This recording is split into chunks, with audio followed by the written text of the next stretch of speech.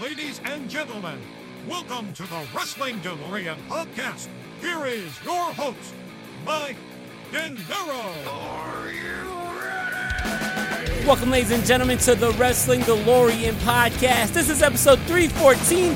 I'm your host, Mike De Niro, and today we have a super stacked show for you. We're talking all about the news and notes going on in the wrestling world right now, and there's a lot to talk about. But first, shout out to all my Wrestling DeLorean passengers. If you don't already, follow on Instagram at Wrestling DeLorean Pod, follow on TikTok at Wrestling DeLorean Pod, and follow on Twitter/X at W_DeLorean Pod. Like I said, we got a lot to talk about, so let's get into the Super Stack show right now. Ladies and gentlemen, thank you for allowing me into your routine like you will do every Monday, Wednesday, and Friday here on the Wrestling DeLorean podcast. Now, before I get into the show, I did break some news this past week on the social medias, and that was the Wrestling DeLorean podcast will not be the only podcast in the Wrestling DeLorean family, because starting next Thursday, 1 week from tomorrow, November 9th, we're going to be dropping a new podcast that is going to be a separate podcast from the Wrestling DeLorean podcast, and it will be Total Nonstop DeLorean. It is a history podcast about TNA wrestling. I chose to do a full podcast on the history of TNA and not just to make it a part of the Wrestling DeLorean because, truth be told, TNA saved my fandom from professional wrestling back in 2002. I remember when my father ordered the very first NWA TNA Wednesday pay-per-view, I instantly fell in love with the product. I instantly wanted to learn more about guys like AJ Styles, guys like Christopher Daniels, guys like The Amazing Red, guys like America's Most Wanted. And I saw some familiar faces that I haven't seen in a long time. Guys like Jeff Jarrett, guys like Scott Hall, guys like Sting, guys like, the list goes on and on. The American Dream, Dusty Rhodes. And as I continued to watch TNA wrestling, I fell more and more in love with it. So why make TNA just another part of the Wrestling DeLorean podcast when I could fully indulge in the history of TNA by giving it its own show? So every Thursday, check out the Total Nonstop DeLorean podcast, available on all social medias, available on all streaming platforms, for a history of TNA wrestling. Ladies and gentlemen, that means now there is 3 podcasts in the Wrestling DeLorean family. You could check out Raw Dogging with De Niro. Download Raw Dogging with De Niro for a live watch along on Monday Night Raw every single Monday. Download Total Nonstop DeLorean every Thursday for your TNA history lesson. And of course, the flagship show 3 times a week. Download the Wrestling DeLorean podcast. Shout out to all my Wrestling DeLorean passengers. I appreciate you all. It's because of you I'm able to expand and have more than just one show. I could have 3 shows, and it's because all the love and support of my Wrestling DeLorean passengers. So thank you so much for always riding with the Wrestling DeLorean podcast. Now let's get into the news and notes, because there's a lot that I've yet to talk about. And I want to start with Impact Wrestling's Bound for Glory pay-per-view from 2 weeks ago. This show was absolutely fantastic. And I gotta say, I felt horrible that I didn't talk about the show when it happened. Unfortunately, we had some technical issues. I needed a new mic. I had no computer. Guess what? All that's changed. I mean, obviously, you're hearing me right now, but the big news that came out of a stellar Bound for Glory pay-per-view, which included a match of the year contender when Will Ospreay stepped into the ring with the speedball Mike Bailey. But big news came at the end of the show when it was announced that Impact Wrestling is going back to TNA, the original name, with the original logo, starting in January of 2024 with the Hard to Kill pay-per-view. Now, I will be lying if I say that announcement from TNA did not inspire me to create the Total Nonstop DeLorean podcast, because it definitely did. It brought back memories and made me want to go back and watch, and it made me remember why I loved TNA wrestling. The X division, the knockouts, the stacked heavyweight division, the emphasis on in-ring action, the emphasis on tag teams. There was a lot to love about the glory years of TNA. I was not the biggest fan of TNA when Hulk Hogan came in. But, I mean, I still watched. But, boy, from 2002 to 2009, TNA was something absolutely special. TNA was offering a true alternative. You know, with all due respect to AEW, with all due respect to any company that says that they're an alternative to the WWE, TNA was truly an alternative. TNA, yes, they had their wacky storylines here and there. Yes, they had their goofy shit. Yes, they had their LOL TNA moments, but you turn on WWE, you see a 4-sided ring. You turn on TNA, you see a 6-sided ring. That is different. You turn on WWE, you may see at the time most of the roster wrestling the same style. And then you turn on TNA and you see the X division and your mind is blown. You see innovative match concepts that have never been done before, like the Ultimate X. So TNA truly was an alternative. I definitely felt when Hulk Hogan came in, they tried to become WWE Light, or they became WWE Light. But like I said, from 2002 to 2009, the spirit of TNA was enough for me to continue my wrestling fandom. So I am super excited to see Impact Wrestling going back to TNA. I thought personally, Impact Wrestling was a shitty name. I feel like first of all, this is long overdue. Impact Wrestling loves to live off the nostalgia of their history. They have a whole video library that you could check out at Impact Plus. And on Impact Plus, the whole video library is paying tribute to TNA. So for them to change the name to Impact Wrestling to, rebrand itself, it just didn't make sense to me. The history is not behind Impact Wrestling. The history was behind TNA. Yes, it fell out of the favor of the fans, especially when they merged with Global Force Wrestling, especially when you had Billy Corgan become the president and then leave like a month later and then sue the company. When Dixie was, basically more detrimental to the product, it became, different, but it's still a product that has a lot of positive history. It's still a product that had a lot of megastars. Kurt Angle in his prime was in TNA. AJ Styles in his prime was in TNA. Samoa Joe in his prime was in TNA. Christian Cage won his first title in TNA.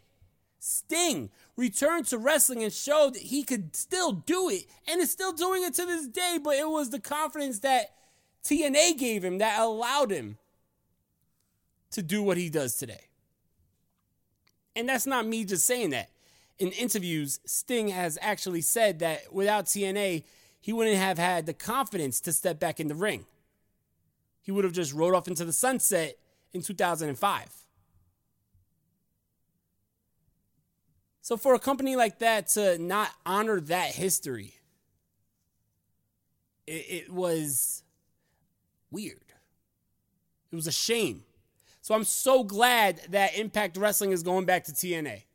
Impact Wrestling / TNA is a company that I hold near and dear to my heart because of the reason I said earlier.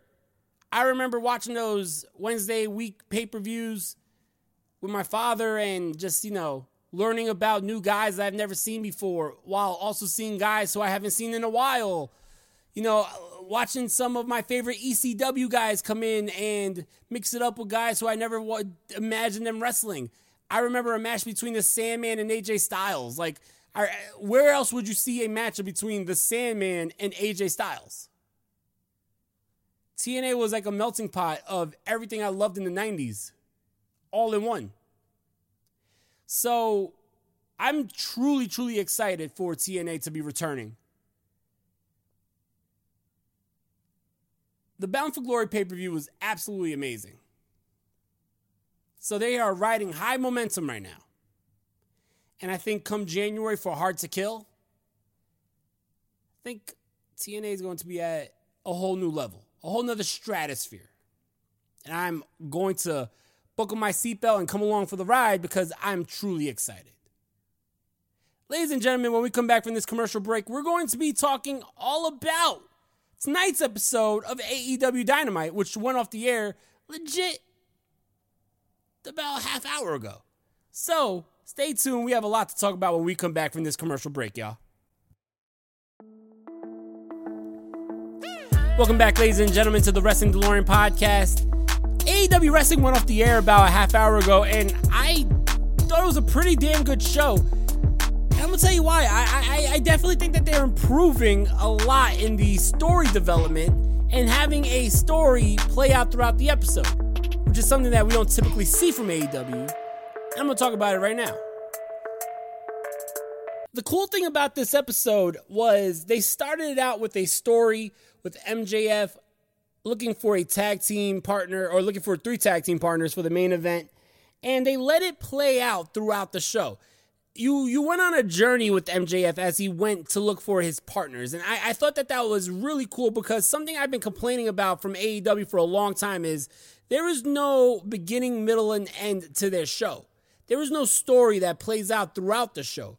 Usually you have a segment, and it's an isolated segment, no matter if it's the World Championship story, whether it's the TV or the TNT Championship story, whether it's the International Championship story or the Women's Championship story. You usually have isolated segments, and that's what comprises the show. And even though sometimes that works, when you just have a hodgepodge of just segments and matches, it's hard to really keep your attention. So for AEW to try something new tonight, I thought was really cool. And I applaud them for it because it's something I've been asking for a long time. So I think AEW needs to do this more often. Have the show start out with a story that's going to be the theme of the night and let it play out throughout the night. So when you hit that main event, you are at a crescendo for the story. MJF needed partners. MJF doesn't have many friends. The one friend he has is injured. So MJF had to go looking in a locker room that hates him. And I like this because we got about 3 or 4 different segments of MJF looking for partners and failing until the final one where he finally got his partners with the Acclaimed, and it led us right into the main event very nicely. This was something that I definitely enjoyed. I also enjoyed the in-ring action, especially that opening matchup between Claudio and Orange Cassidy.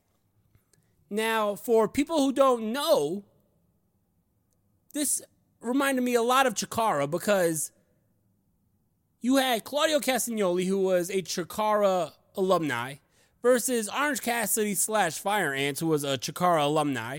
The referee was Bryce Rensburg, who was a Chikara alumni. So Chikara was running wild in the opening matchup here for AEW.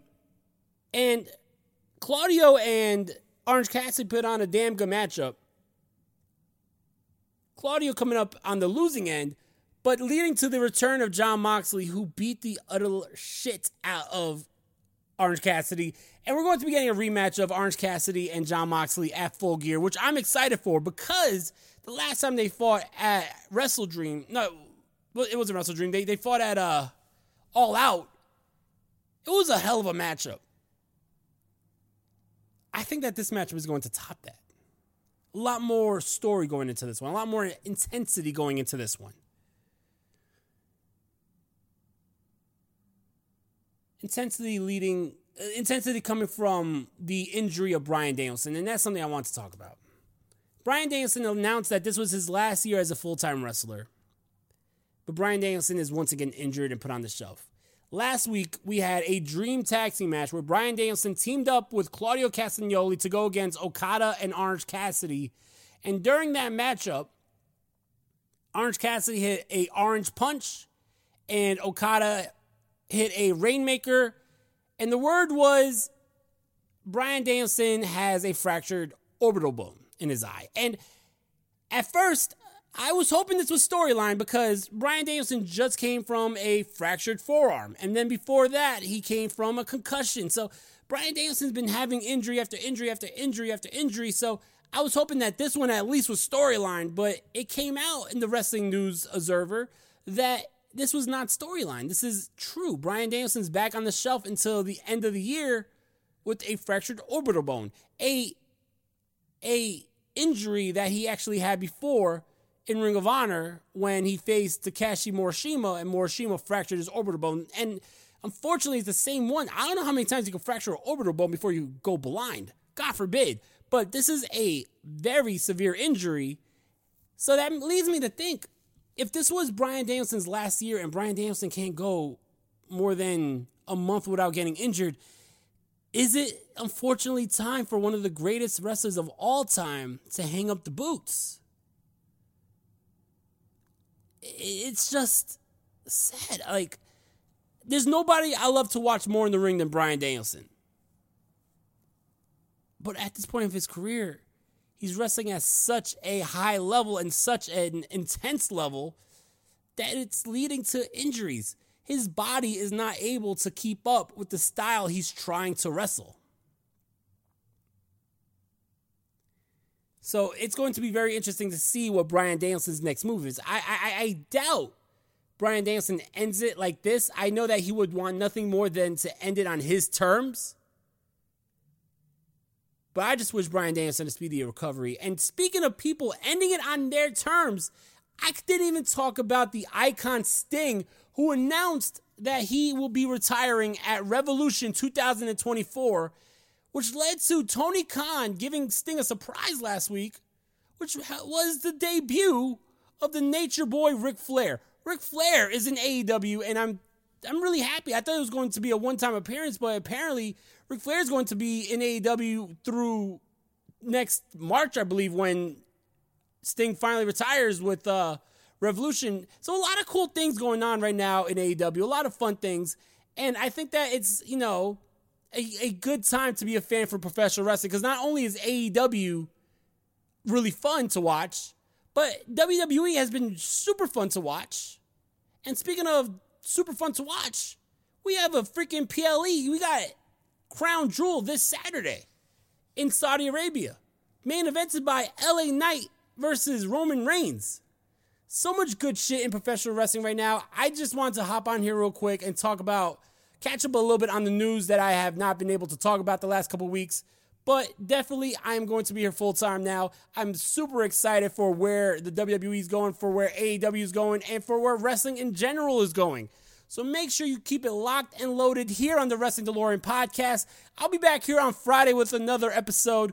We'll be back on Monday with Raw Dog with De Niro. And make sure you tune into the debut episode of Total Nonstop DeLorean next Thursday, November 9th. It's going to be absolutely impactful. No pun intended. Ladies and gentlemen, that's all for today. Thank you so much for riding with the Wrestling DeLorean podcast.